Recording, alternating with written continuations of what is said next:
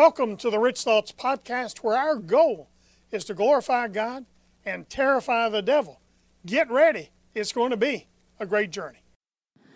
Good morning and welcome to Rich Thoughts for Breakfast. I'm Harold Herring, and that's my fine wife, Beth.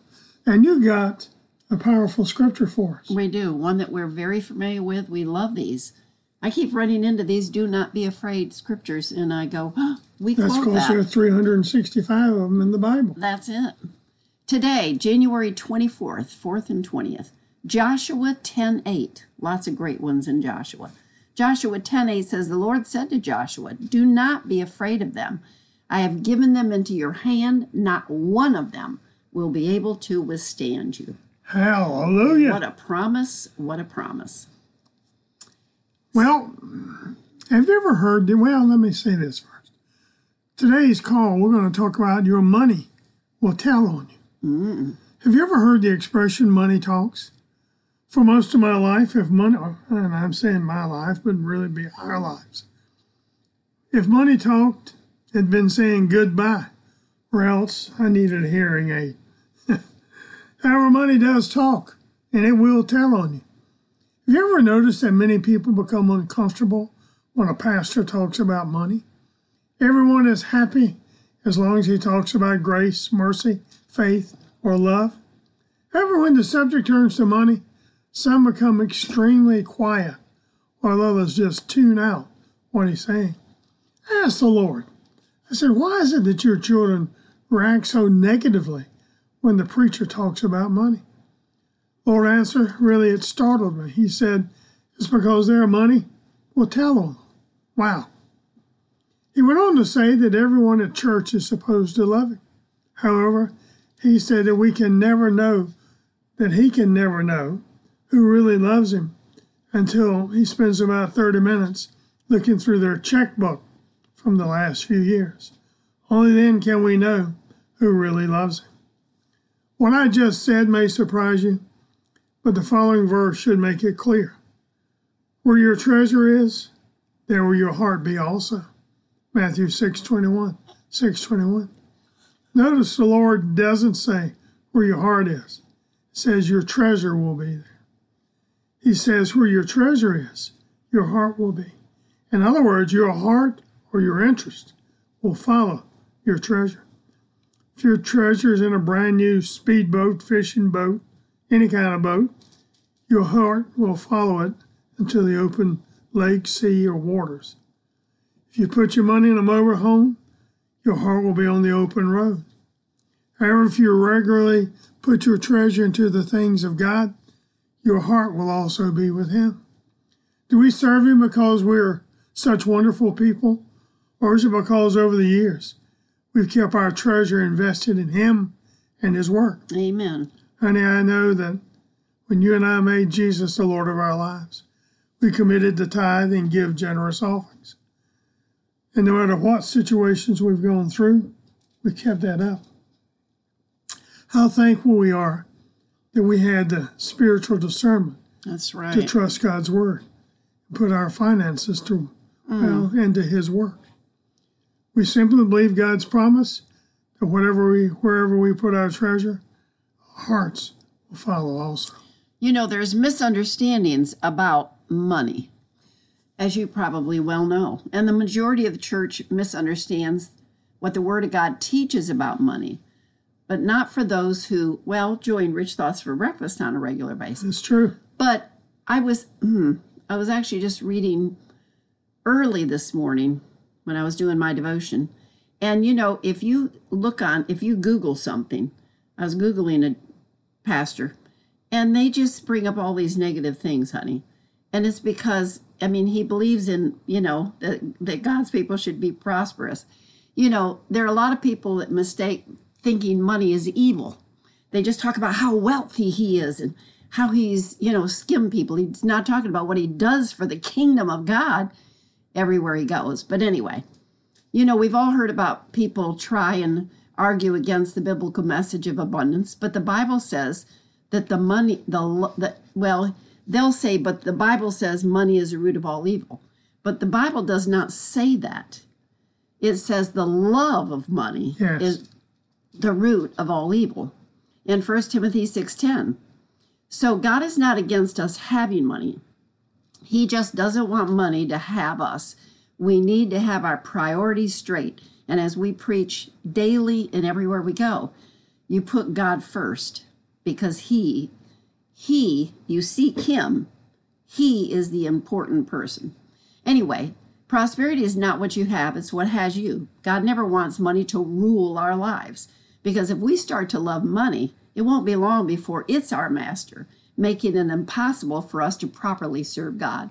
As the scripture says in Matthew 6:24, no man can serve two masters, for either he will hate the one and love the other, or else he will hold to the one and despise the other. You cannot serve God and mammon, which is, as we taught in other times, money. So here's a fact. Money takes on your personality. The truth is that money is neither good nor bad. It simply amplifies what's in the heart of the one who controls it. For example, evil people will spend their money on evil things, while good people will spend their money on good things.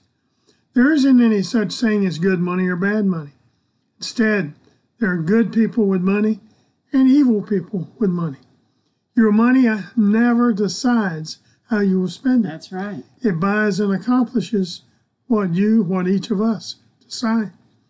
If a gambler or a prostitute were to give an offering to church, well-meaning people might say, the church shouldn't receive gambling money, or God wouldn't be pleased if we receive money from prostitutes. Yes, He would. First, it means the gambler, the prostitute, or the drug dealer are now going to church and understanding enough to give. Second, some Christians don't realize that when money comes into the control of a man or woman of God, it stops doing what the previous owner wanted it to do. Once money transfers to an obedient child of God, it starts feeding the hungry, clothing the naked, and preaching the gospel. It begins to accomplish God's purposes. A righteous person's money exalts the things of God and destroys the evil works of the devil. A number of years ago, a millionaire racetrack owner gave Brother Oral Roberts University a large sum of money, over $1 million. Strange as it may seem, there were a number of good people who decided to stop supporting the university because of that gift. They felt the university had done something contrary to the Word of God by receiving racetrack money. Now, let us ask you a simple question. Do you really think this so-called racetrack money turned Brother Roberts, the professors, and the members of the student body into gamblers? Do you really believe its influence started dragging them down to the racetrack each weekend? No, of course not. People don't take on the personality of the money that they receive. The money takes on their personality. Amen. Knowing Brother Roberts and the good people associated with the university, it's safe to say that every cent of the racetrack money went right into the work of the ministry, educating young people and preaching the gospel of Jesus Christ throughout the earth. You know, your money is your life. Many believers argue against prosperity because they don't really understand what money is. Once you know your money takes on your personality, it's easy to understand an even deeper truth. Your money is simply your life. True. And here's the great illustration. After you work 40 hours for your employer, he does not pay you out of the goodness of his heart. He pays you in exchange for the 40 hours of your life. In other words, the amount of money you receive in your paycheck replaces the amount of life you gave to that employer. Or think of this way. You don't purchase an automobile with little slips of paper called money. No, you actually buy it with your life. Wow. That is the amount of your life spent earning the money to pay for your automobile. So the same thing is true with your house, your clothing, and everything else you purchase. It all comes through the exchange of your life for money. When you fully understand that your money represents your life, then offering time will become a lot more significant to you. It will no longer be a collection of little slips of paper called money. It will be a time when you, as a child of God, lay down your life in the form of money so that the world can know that Jesus is the Christ and will save. Money is a spiritual subject. Each time you place your tithe or offering into God's work, you're literally giving a portion of your life to God. Your life in the form of money has the ability to accomplish more than for God than you ever really thought possible. Wow, that's good, babe. Your money can do more. Scripture tells us that everyone in the body of Christ has a sacred commission to preach the gospel to every creature on planet Earth.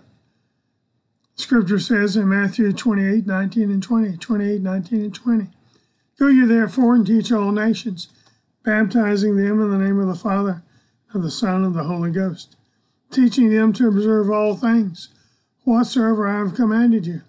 And lo, I am with you always, even to the end of the world. It'd be impossible to fulfill this command as an individual. You can't personally go into every country and every city. However, you can turn your life into enough surplus money that you can literally preach the gospel all over the planet. If you have enough money, you can fund a missionary journey to Africa while you purchase Christian books and CDs, teaching material for China, all your home, or maybe even all your hometown.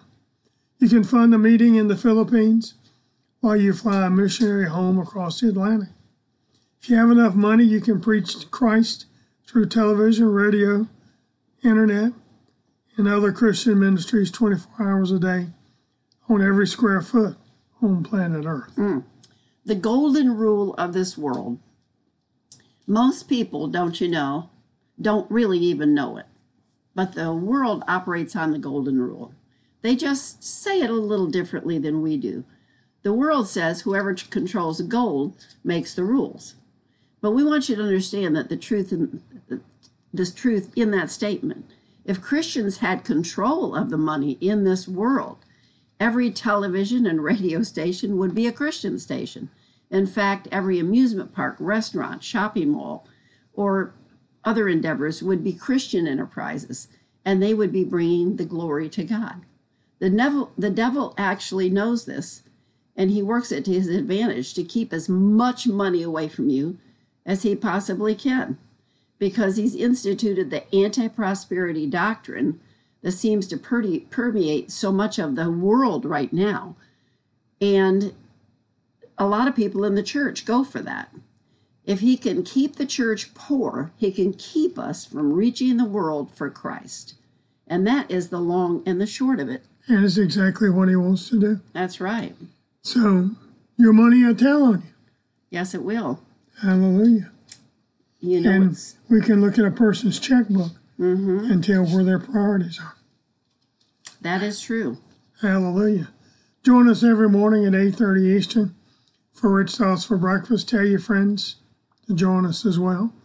And until tomorrow morning at 8:30 Eastern, God bless you. Happy trails. And keep thinking rich thoughts from the Word of God. We love you. We appreciate you. And have a tremendous Tuesday. Amen. Bye-bye.